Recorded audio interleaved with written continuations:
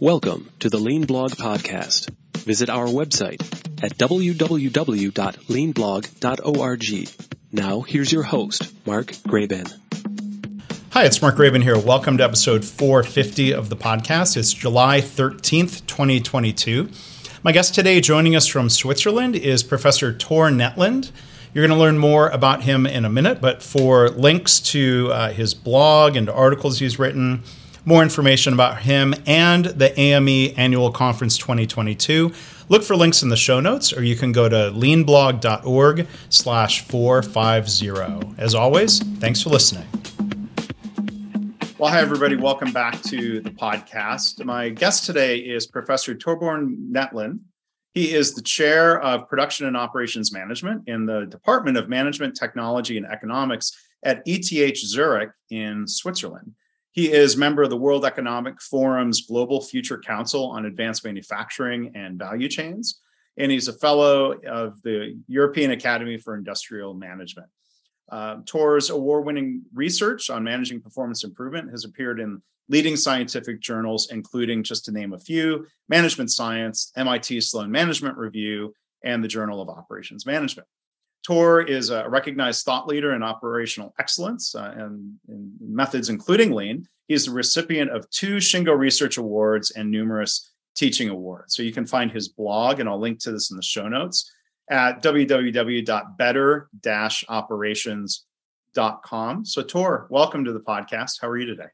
Thanks, Mark. It's a great honor to be invited by you to speak with you today about Lean and whatever else you have in mind.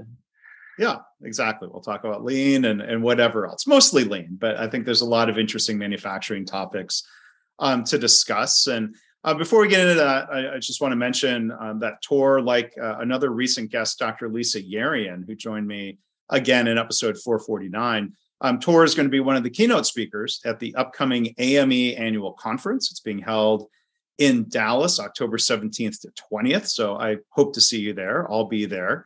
Tor will be there on stage. You're speaking in person, right?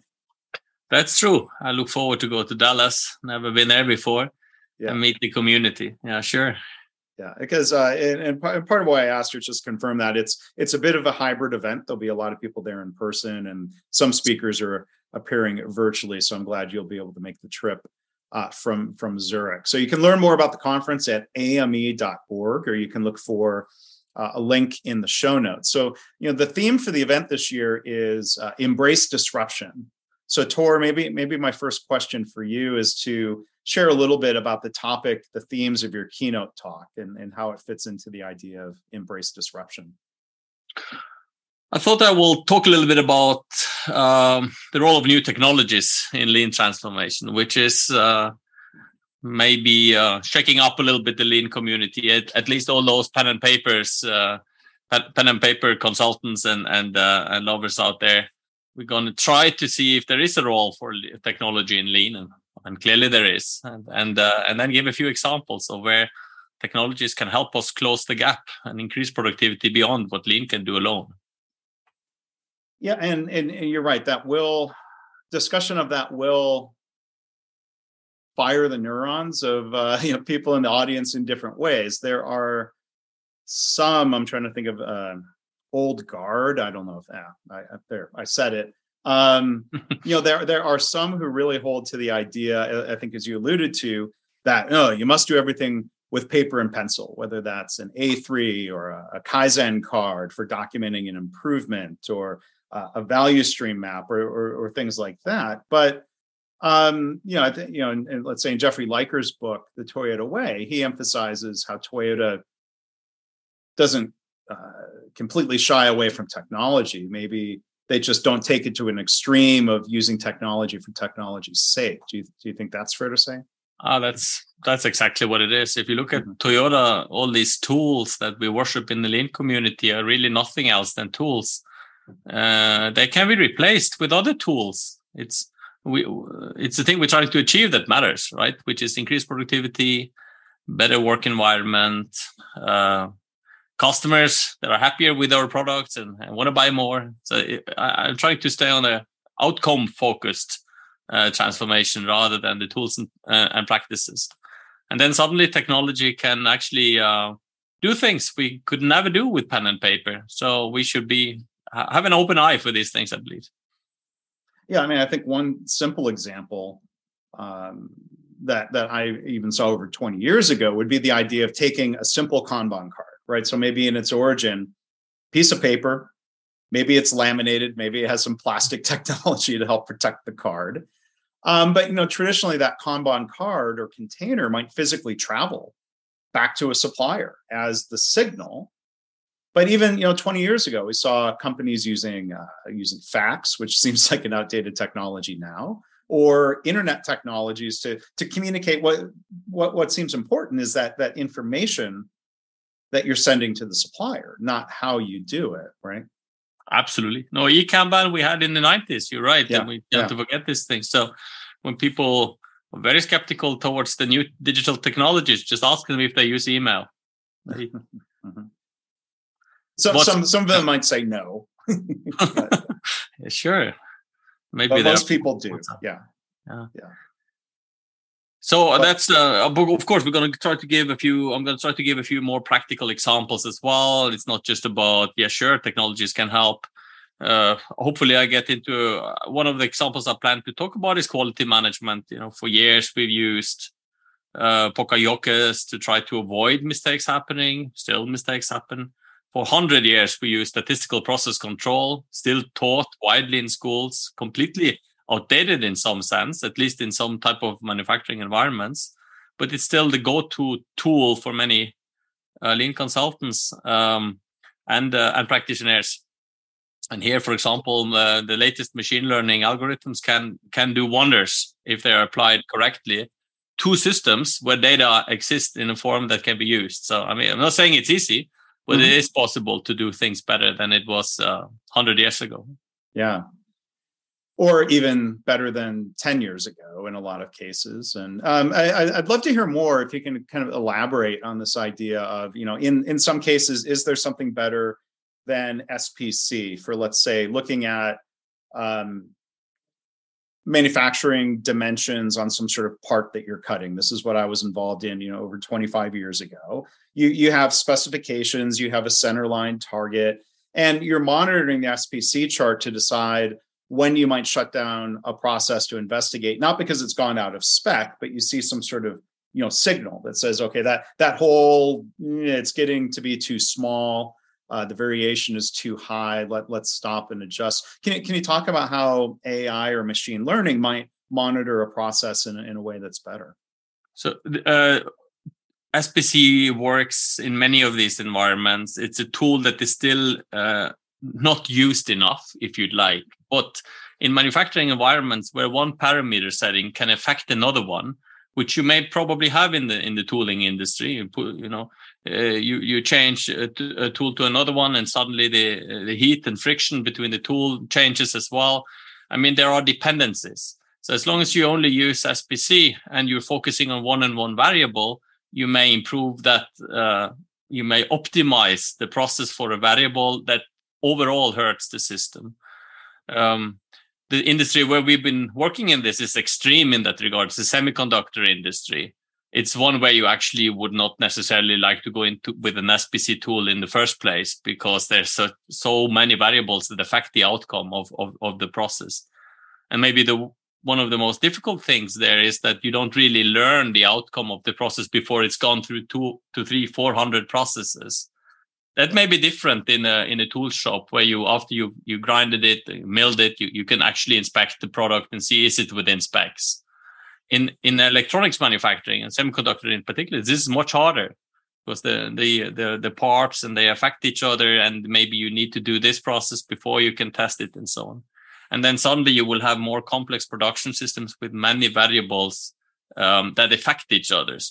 Then SPC, which basically just picks up one variable, it's not bad. It's better than nothing, but it doesn't really solve the problem. So with machine learning, you just throw all of these things into a neural network as long as you have an outcome variable that makes sense. In semiconductor industry, it's yield, right? So number of defects produced, a good products to defects. And then you just look at all the parameters you have in your production process, and the algorithm can provide advice it's to the engineer or operator where the likely mistakes are happening, what we should change. Impossible with SPC unless you have a lot of. This is just one example. And of course, in a very high-tech industry, which is mature, which have a lot of data, highly automated. And then as we move towards the less automated, more manual assembly work and these type of things, well, it's within the span, we will try to figure out what technology works best. So I'm not saying it's always machine learning. No, SPC is a wonderful tool in the right circumstances, but it's not all that there is. Yeah. So yeah, when I hear about these new technologies, I personally feel a little bit disrupted. There are times when I'm disruptive, but here I feel disrupted because I feel like I understand SPC. I know how and where to apply it. And so, it's a little bit frightening to learn about some of the, or to think, how do we learn about these new technologies? How do we bring them into our organization in a way that's not too scary or not too threatening for people? Like, I'd be curious if you can share an example, whether that's with a company in Europe or, just even a broader question of introducing new methods, whether it's lean methods or whether it's technologies. What are some things you've learned about introducing new things to people? First, admire your reaction. I mean, you open, you say, I don't know all the thing about this. I need to learn more, or, you get frightened. My lean foundation is shaking a little bit. And that's, of course, that's the right reaction, because then, okay, I'm open to try to figure out what can this be. First realization, nobody in the world knows everything you need to improve manufacturing today. There's not one single person who knows everything about machine learning, 3D printing, IoT, and all of these things. So first realization is we need to work together, right? We need to be a team. We need to listen to each other. We need to be open for ideas. We need to work with other type of companies, startups, maybe universities, take in students, and here's the advantage for lean companies. They have this attitude, right? The Kaizen, we want to learn, we want to improve. We're open for not being the best. And so that was my experience visiting companies in Japan. Although back in that time, I was only a student, I came to the factory and there's like 20 senior managers lined up in front of the factory to visit us or to welcome a student from, I never had that in the US, in Scandinavia, in Europe, nowhere. But they have this attitude of, maybe we can learn something today. Yeah. Okay. I guess your question was more, how do we start to engage with these new technologies? How do we overcome the resistance? What have you learned about introducing? I mean, as a professor, you're introducing new concepts to people all the time. Maybe it's students have this expectation of, I'm a student, I'm here to learn. You raise, I think, an interesting point of, sometimes people who are further along in their career don't have that same learning mindset or growth mindset. They say, well, I've learned it. I've been doing it. I know things. So there's a couple different ways of framing the question maybe, but as somebody who introduces new concepts to people, what are some things you've learned about how to do that most effectively?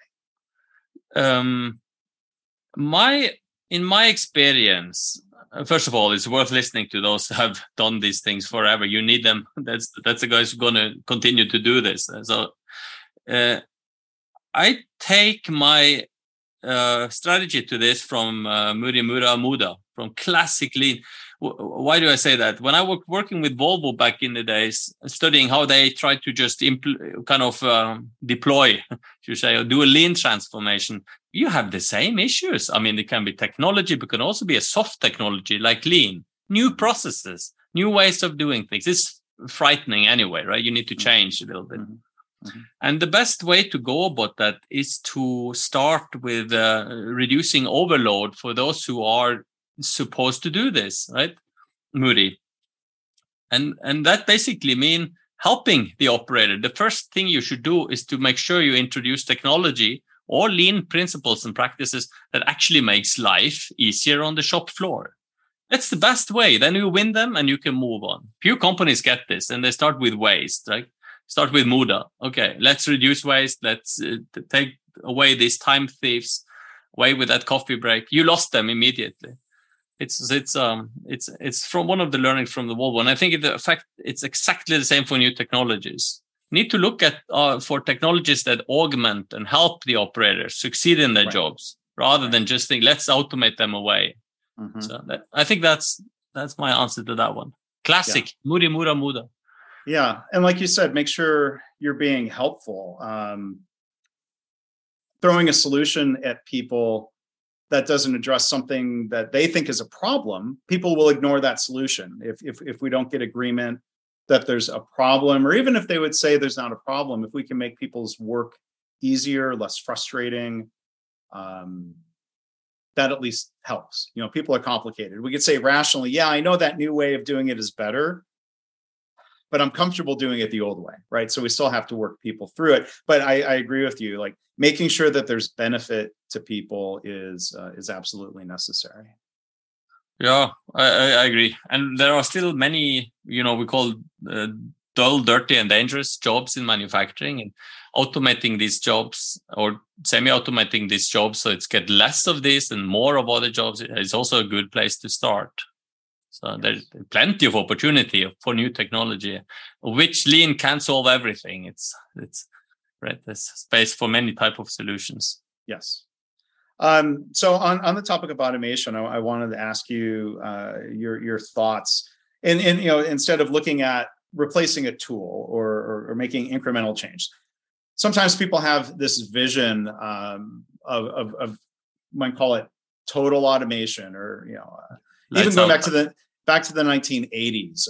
Roger Smith famously was the CEO of General Motors, and he had this vision of a lights out factory. And, they spent billions and billions of dollars pursuing this vision that just didn't really go very far. And in more recent years, Elon Musk, as CEO of Tesla, has pursued, the similar idea of, the machine that builds the machines, I think is how he called it. So, this dream of a lights out factory, is that still a dream? Is it a nightmare? Is it somewhere in between? It's still a dream. It's a wet dream, even for some people. Yeah. And by some people, I mean engineers. And we have to, of course, give them engineers respect. They're the guys who build this world in many ways, right? At least the things we use. And that vision is still very much alive. And in itself, I don't have a problem with the vision. I mean, if we can make technology work for humans, make things we need, it's a good vision. Of course, there's a very strong capitalistic motive there as well. If you can make a factory that just produces things and sell, it's a wonderful thing. So it's also a wet dream for many business people. And now, of course, reality hits in when you try to do these things. And then suddenly Mother Nature has its requirements, physics has its requirement, and most importantly, human behaviors, markets, disruptions, all of these things just makes it very, very difficult. And it's not new. I mean, I think one book called Automation that was published in 1950, it was about how the factories will be fully automated within a few years. Just a few years later, of course, we also got the computer integrated manufacturing revolution in the 70s and 80s. Lots of good thoughts, same vision. And you mentioned the General Motors story with robots started to painting other robots and welding the door shut. It's not easy, right? You need such a control, which is almost out of the world, and maybe not necessary. What I'd say is the vision is still alive, and I don't think it is a bad vision to have, but expecting that it will be just around the corner is probably for someone who hasn't studied history. So I would say at least towards that vision, let's rather see how we can augment humans to do work better. And then at the end of the day, if we can automate some of these tasks, that may actually be progress for the world. Yeah. And, there's a difference. I mean, General Motors had this long history of a combative relationship with its workforce in the union. When I was working there, in the mid 90s. You could definitely sense that you were part of, kind of the aftermath. That wasn't history. That was still very much the case. And, it seemed like the mindset at General Motors was one of looking at, well, people are a problem, so let's try to get rid of them, which is different than the Toyota mindset that you've mentioned of, well, if a job is dangerous, unsafe, boring, too repetitive, or if it could be done better by a robot, let's automate it. Sure. As opposed to, I don't know Elon Musk's mindset. I think he's a technologist who falls in love with technology. But as he commented publicly after they struggled, automating some things that maybe were a bit of an overreach. He famously said he learned people are underrated. Yes, there are some jobs people still can do better. No, this is true. It's because, as you said, excessive automation was a mistake, my mistake, or something in that famous tweet. But of course, these factories are still quite automated, and also when they open new factories now, they do seek automation where it's possible. So it just maybe he went too far, and it's not just Tesla; it's also the other car manufacturers. I was at Mercedes in Stuttgart, and they had the same. They had even for the final assembly, of course, assembling seats and these things is a very difficult thing, which humans still do. They had robots for that, but then suddenly market demand changes, more variation, more different types of products, perhaps on the same line. And then they realized as well, human is the most flexible, cost-efficient robot there is on the world, kind of. So they changed it as well, back and forth. But every time, maybe it's 2 steps ahead and 1 step back. Yeah. Well, we learn and adjust, hopefully. So there's evidence to that.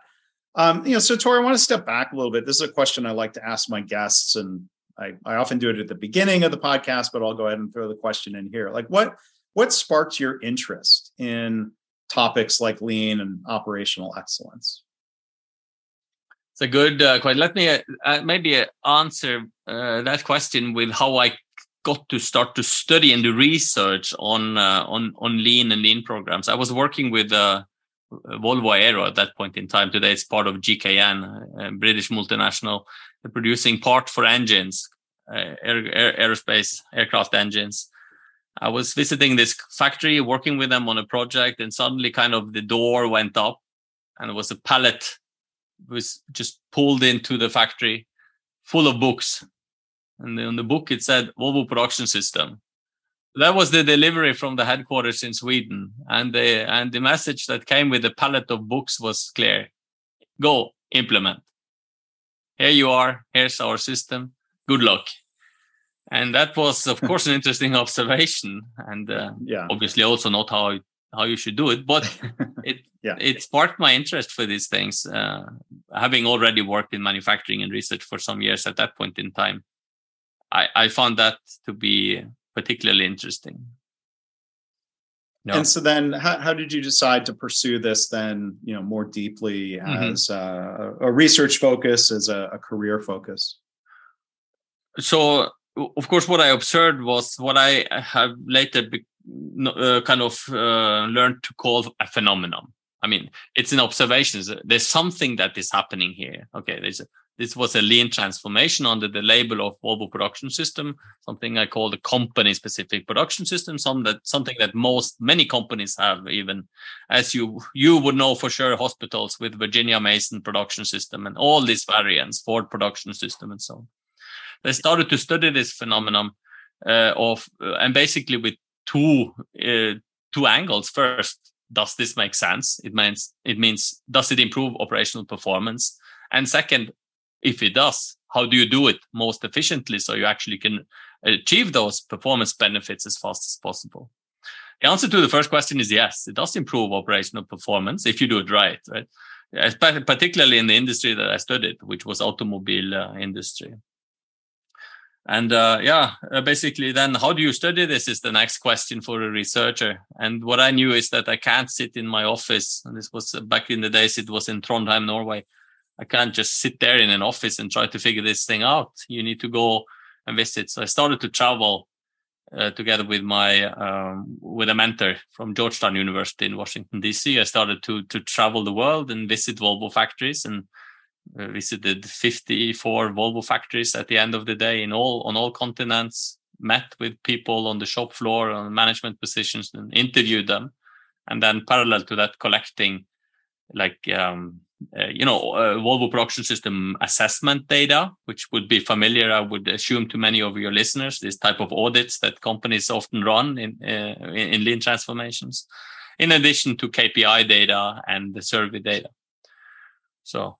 And from this, I did my doctoral studies back in the day, which was for me a tremendous learning opportunity, just traveling the world and learning from Volvo, a very good company.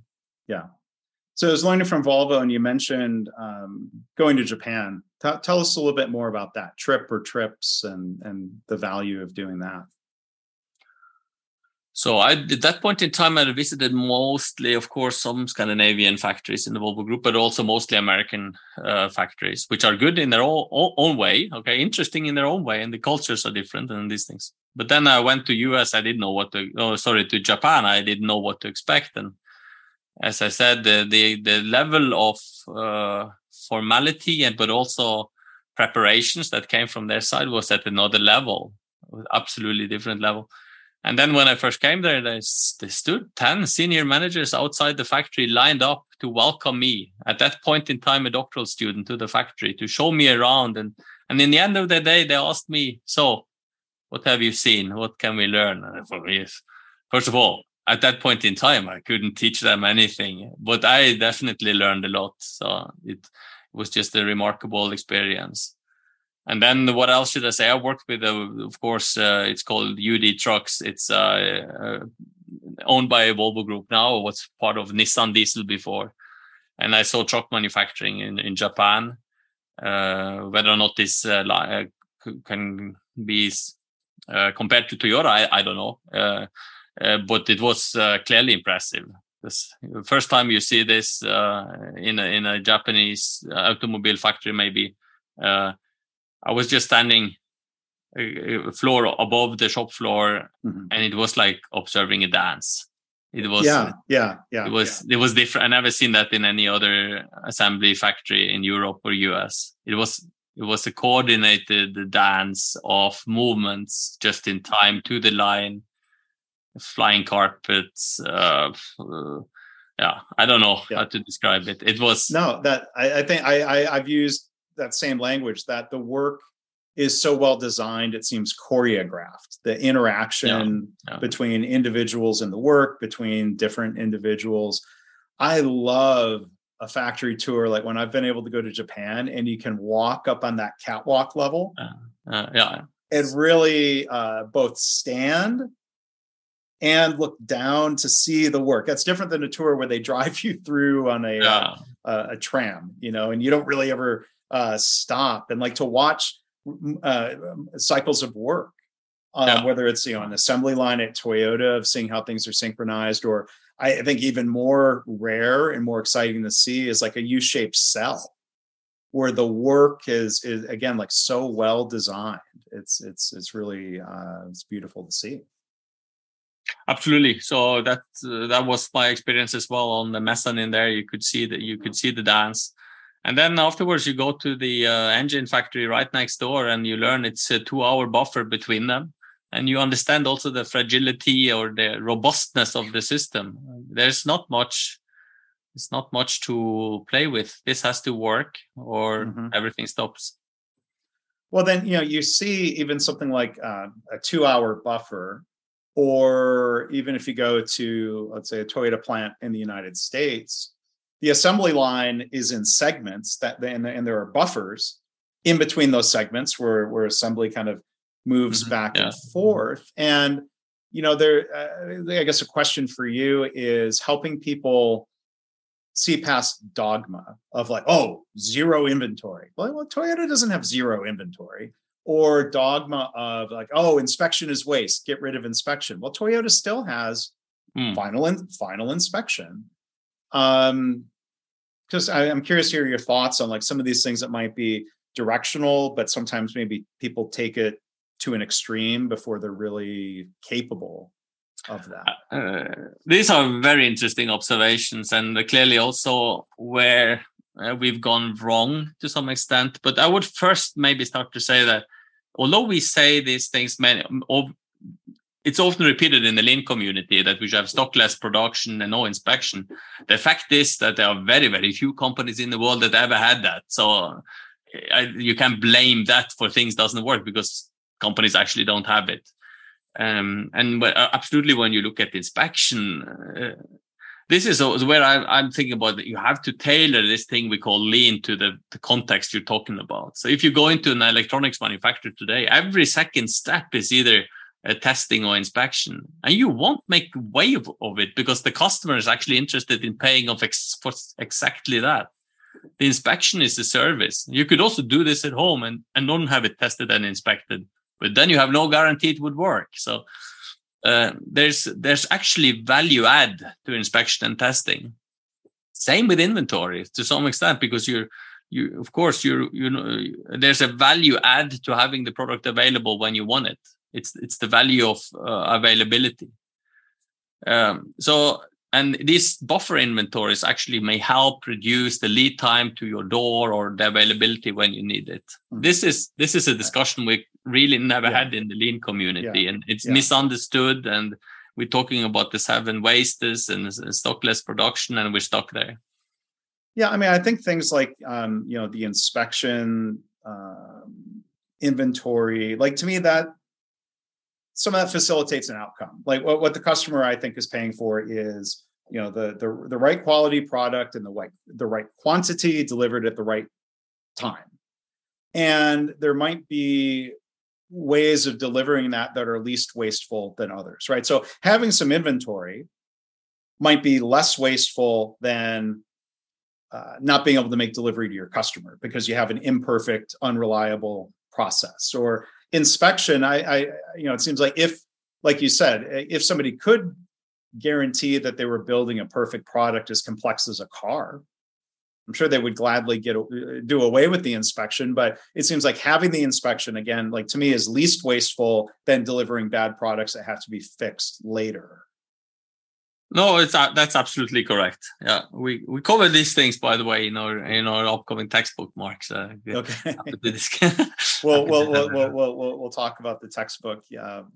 But particularly the inspection thing is something that is undervalued in manufacturing, and there are ways to go about it that are better than others. But the idea that it should be completely removed is probably not feasible. But so you talk about these different views. So I want to dig a little deeper into, like, some people would say, well, lean means zero inventory. Like, well, okay, we might define it differently. You've blogged about this, and I'll link to the blog post that points to a journal article around confusion on what is lean, and I kind of want to explore 2 parts to this. Like, one is different views amongst academics and researchers, and then maybe out in industry or in healthcare. But like, we've already alluded to a couple of them, but what's the most common confusion, or at least another common thing that people are maybe confused about, or maybe we might even use the word wrong? Okay, so this what's lean depends on where you are, kind of, and what you've seen, and there's so many different opinions, right? And now maybe you and I, we would like to think we've studied this for a long time. We know what it is. At least we know maybe more than average what it is, and maybe that's true. But in the end, at the same time, we have our views and others have other views. That's the first realization we have to make. So when I was traveling the factories, sometimes I met many people on the shop floor that may not have heard the lean, maybe heard it but forgot it. And it can also be, of course, the company-specific production systems. They heard it or seen it, but they don't know what it is. And often they would even define it as yellow tape on the floor. 5S, lean is cleaning. Okay, that's right. For some people, that's how they see it. Now, that's not how maybe most students and engineers will see it because at least they had some class on this in school or something. They read a book and they will maybe see it as waste reduction. And that's maybe the most common way of looking at lean. And it is maybe a common denominator across all these areas where we apply lean, because there's always waste and it's a good thing to reduce it. It's fine. It's correct. It's just that there is more to it. And if you only thing you do is to reduce waste, you actually hurt other areas that are important for performance.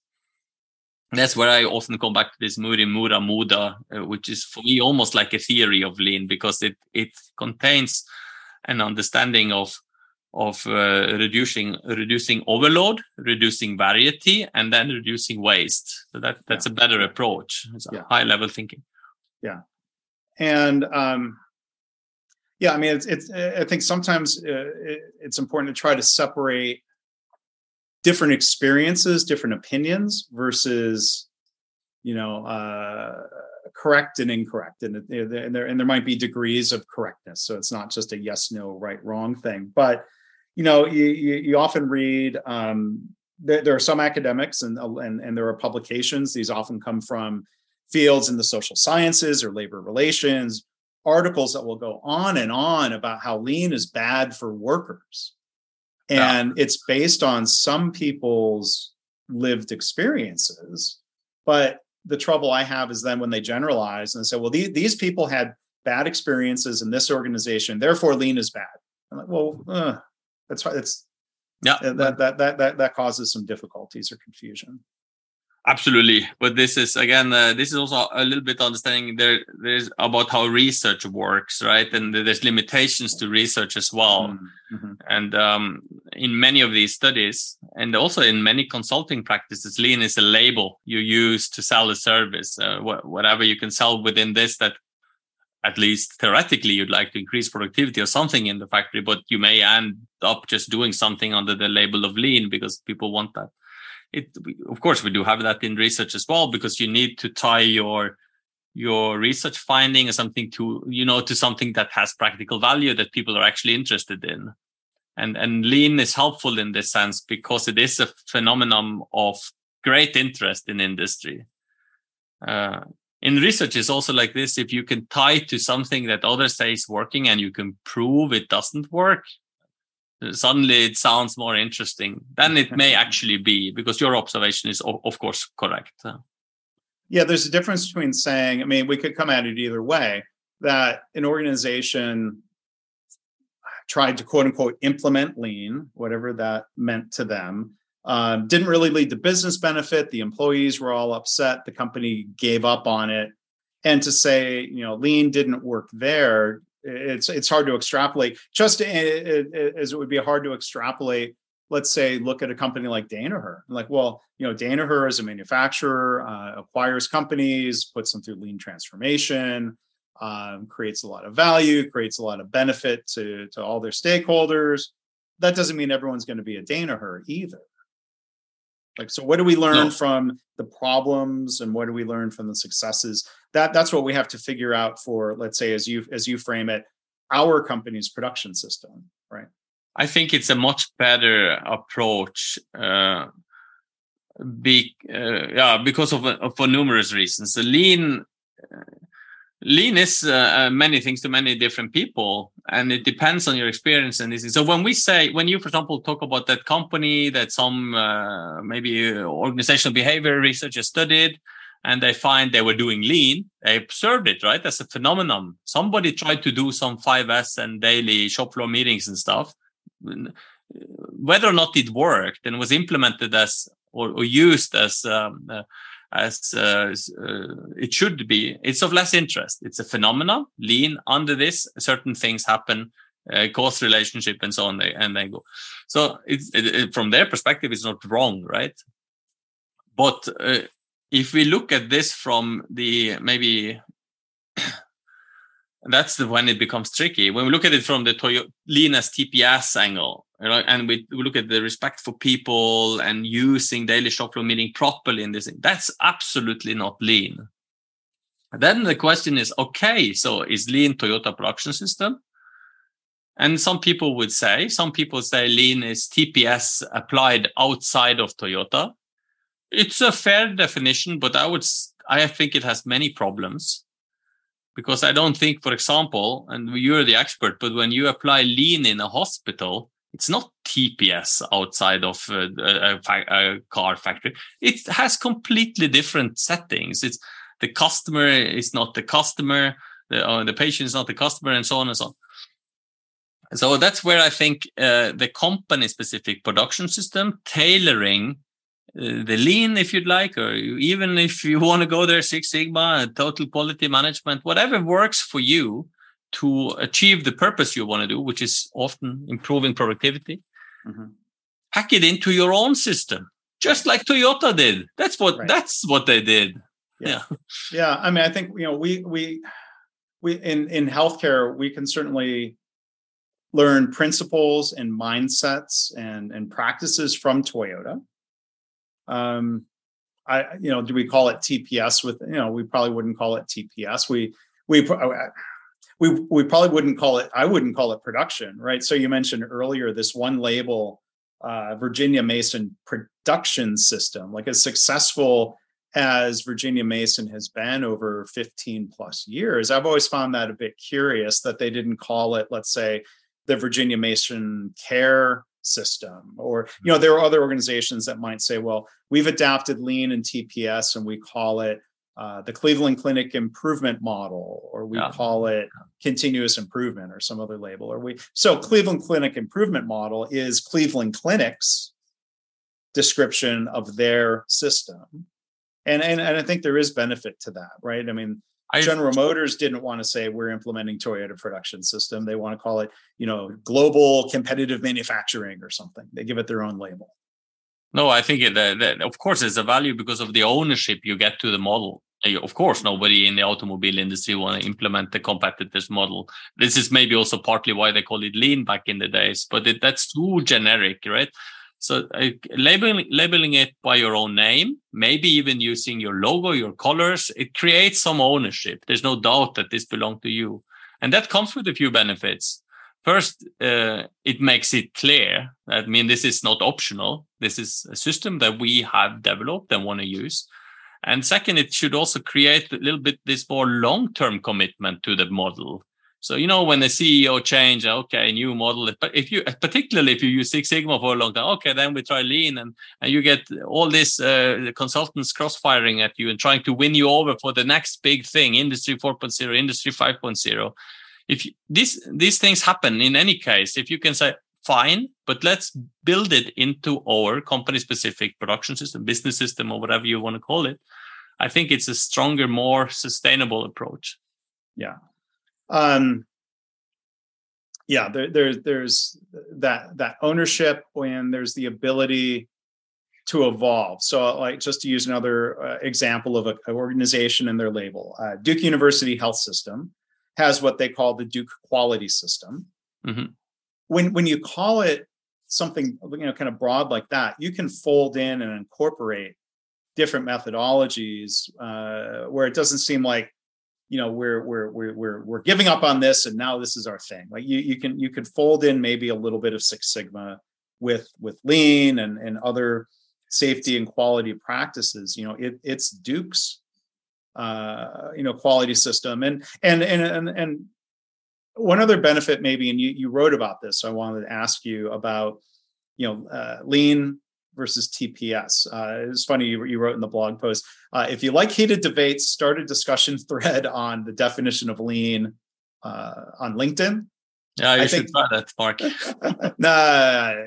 I've seen enough of that. But I think the other heated debate is one that I see a lot of people, back to this question of lean is just a label for TPS versus lean is a low definition, low fidelity copy. Let me try to say that again. A low fidelity copy of TPS, or it could be better than TPS, where we've taken it. I think you or somebody in the article said, are we trying to copy Toyota of the 1960s, or are we trying to evolve our own company operating system?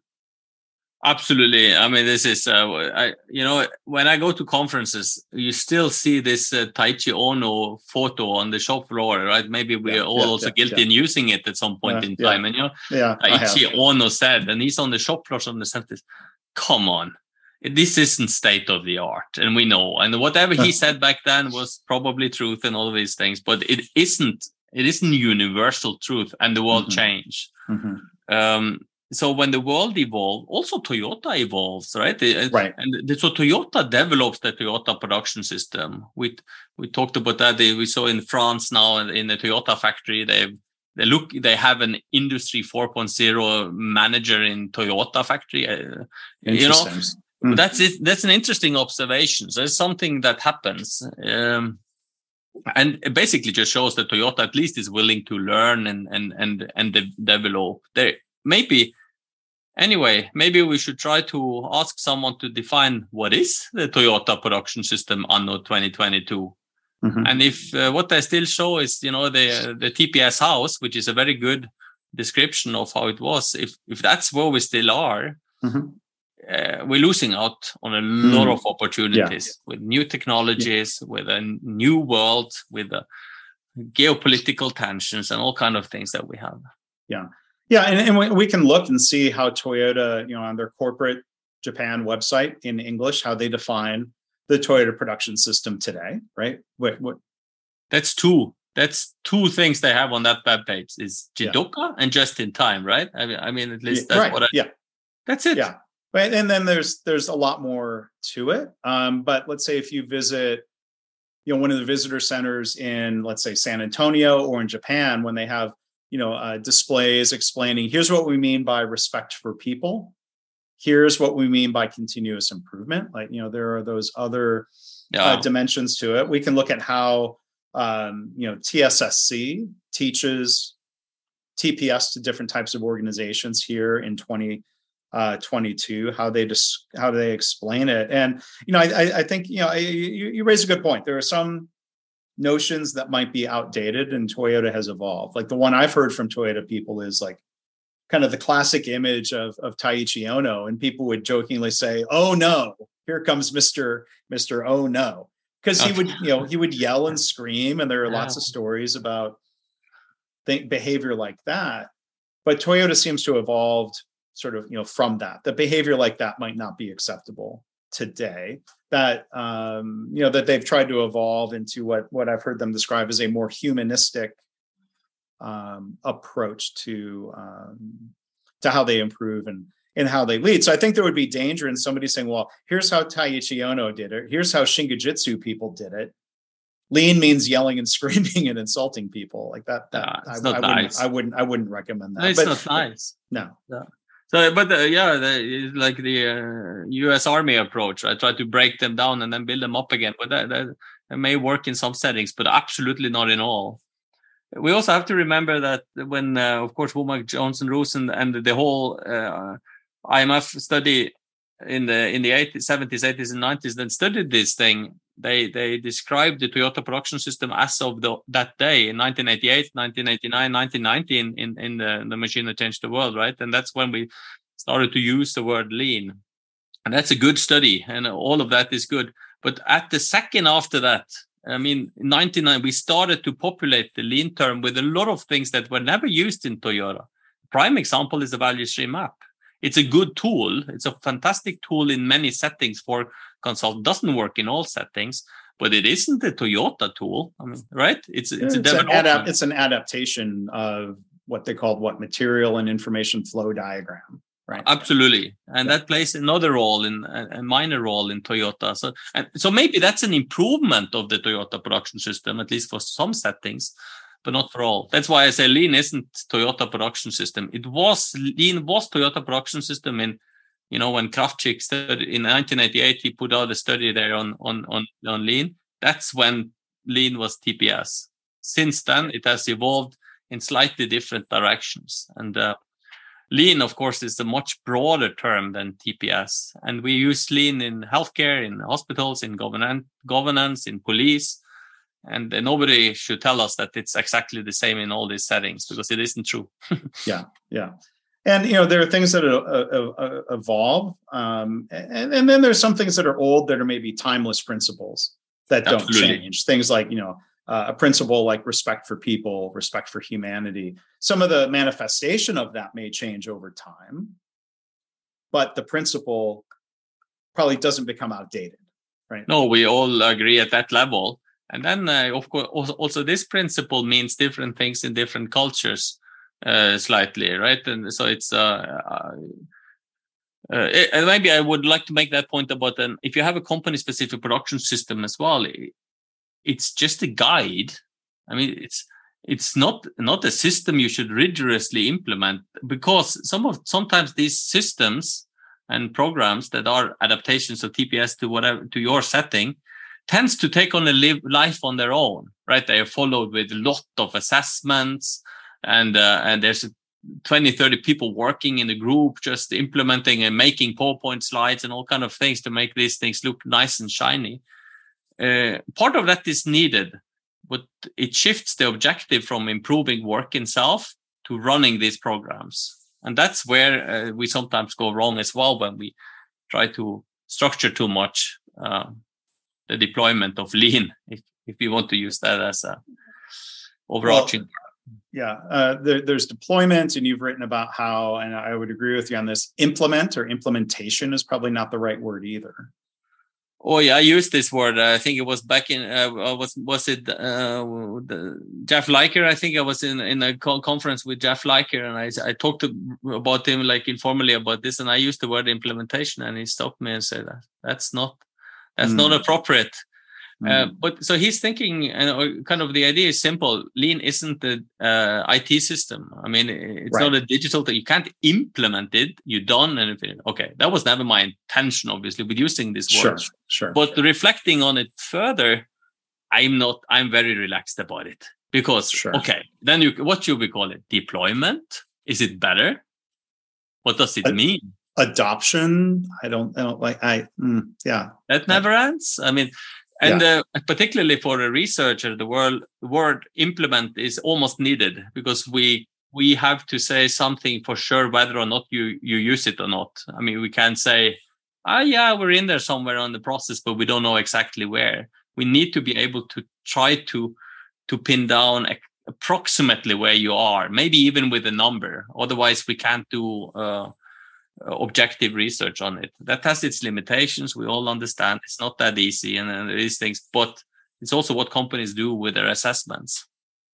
So I'm relaxed about the word, but I've been arrested before for using it.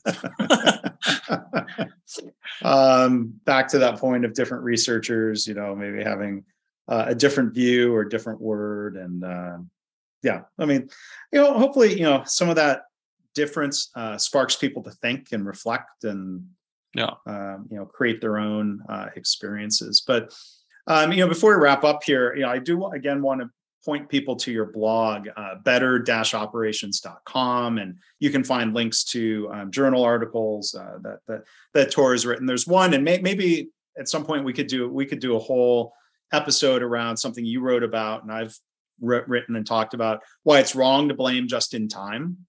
Quote unquote, just in time for pandemic era supply chain problems. Like, could you give us maybe just a real quick synopsis? If an executive, or if you were talking to an executive on an elevator, and they said, Tor, you say Lean is good, but just in time has killed us during the pandemic. How would you try to explain?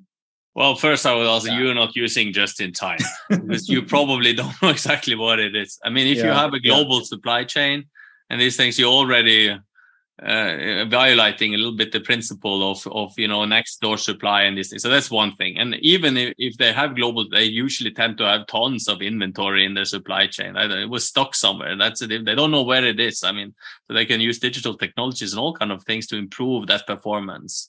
But so it's globalization, which I think it's a beautiful thing, is more to blame for the crisis that we got than just in time. And by the way, I hope we will go back to a time where we see globalization blossom again. Right now, it's a little bit of a dark time. I wanted to say one more thing. What was that? I forgot it. that you're probably not really practicing just in time because you have big, long, slow supply chains. And then yes, and there was one more thing I want to say. If we want this to be a good planet to live on in the future, there is no other option than just in time. There is no, I mean, especially with the fragmented long global supply chains that we have, and we have them for a reason. It's because the economic activity, always takes the shortest path, just like water. It finds its way, and it's a good thing. It's why the world has developed, and we are prosperous in these things. I'm not saying we should not have manufacturing activities in Western countries. We should, absolutely. It will always find its way. But cooperation and trade is a good thing in general. And if you're going to stock this world up with inventory everywhere, it's just not gonna be a good thing. Instead of inventory, focus on shortening lead times, and that is just very good Toyota thinking. So we're back to lean. Lean is saving the world. Well, there's shortened lead times, which means more agility, lower inventory at the same time.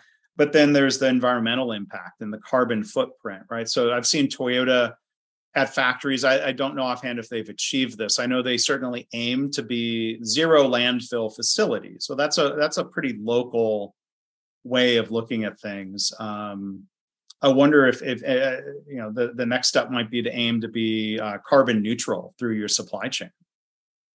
Yeah, it would be fantastic. Unfortunately, it's been free to pollute up to today. But again, here is an area where we should also embrace technology. Not just say, because technology can do wonders if we are able to do things that reduce emissions. It can be anything from continuous improvement of engines to just make them more energy efficient. And it's not like they're not working on this. And then we also need to shift to new technologies. So there's a business opportunity that can actually be good for the world as well. Yeah. Well, so again, our guest has been Tor Netland. Tor, I'm really looking forward to meeting you in person and to seeing you, to hearing you speak at the AME conference in Dallas. So again, I remind people, go to ame.org, look for a link in the show notes. And a final question, and maybe we can talk about this again in the future, that you have a textbook that you've written with Michel Baudin, who I know. He's a Frenchman who's lived in California for many decades, and I've crossed paths with him and respect his work. Tell us about that textbook and what the focus is, when it's going to be available. That has been a long project. My God! If I knew when we started this thing, I don't know if we would ever start. But we're getting to an end 5 or 6 years after we started, which is much longer than what we had intended. But it is an 800-page textbook on introduction to manufacturing. You start to write about manufacturing, you realize there's quite a few things that you need to cover. And manufacturing is so diverse. There's so many different arguments you need to make. There's some boilerplate arguments about using some principles everywhere. It just doesn't work. So that's what has taken us quite a bit of time. It's a book with an industrial engineering and management perspective. And what it really does is that I think it fills a gap, because there's tons of textbook on operations management and supply chain management, taking the process perspective and explaining operation strategy and these things. They tend to be generic, good books to learn about this, and there are many of them. At the other hand, there's all the machining process technology textbooks that go into grinding, milling, automation, and all of these things. In the middle there, how you manage actually design and improve a factory, there's been almost nothing. And that's exactly where we target the book. So I look forward to see that. We've sent it to production. So now we're waiting for Routledge to, see how lean they are. So. Well, there are, even in the best of times, publishing supply chains can be slow and global. There's another author I talked to recently whose book was Alan Robinson, who I'm going to have on the podcast again here soon. New book the release was delayed for a couple of months because he was told there were paper shortages, at least at his publisher. So. I hope you don't hit delays in that. Maybe not, but There's also the ebook. So there's always opportunities with technologies that we can't ignore. Well, it'd be, an 800-page book is a lot to carry around. So there's a benefit to an ebook version of maybe. Well, of course, there's something particular with holding a textbook in that. Yeah. There are pros and cons as with any of these new technologies. So we'll look forward to that book being available. Maybe when the book comes out, maybe you and Michelle and I can do an episode together to talk about that. Could be fun. Yeah.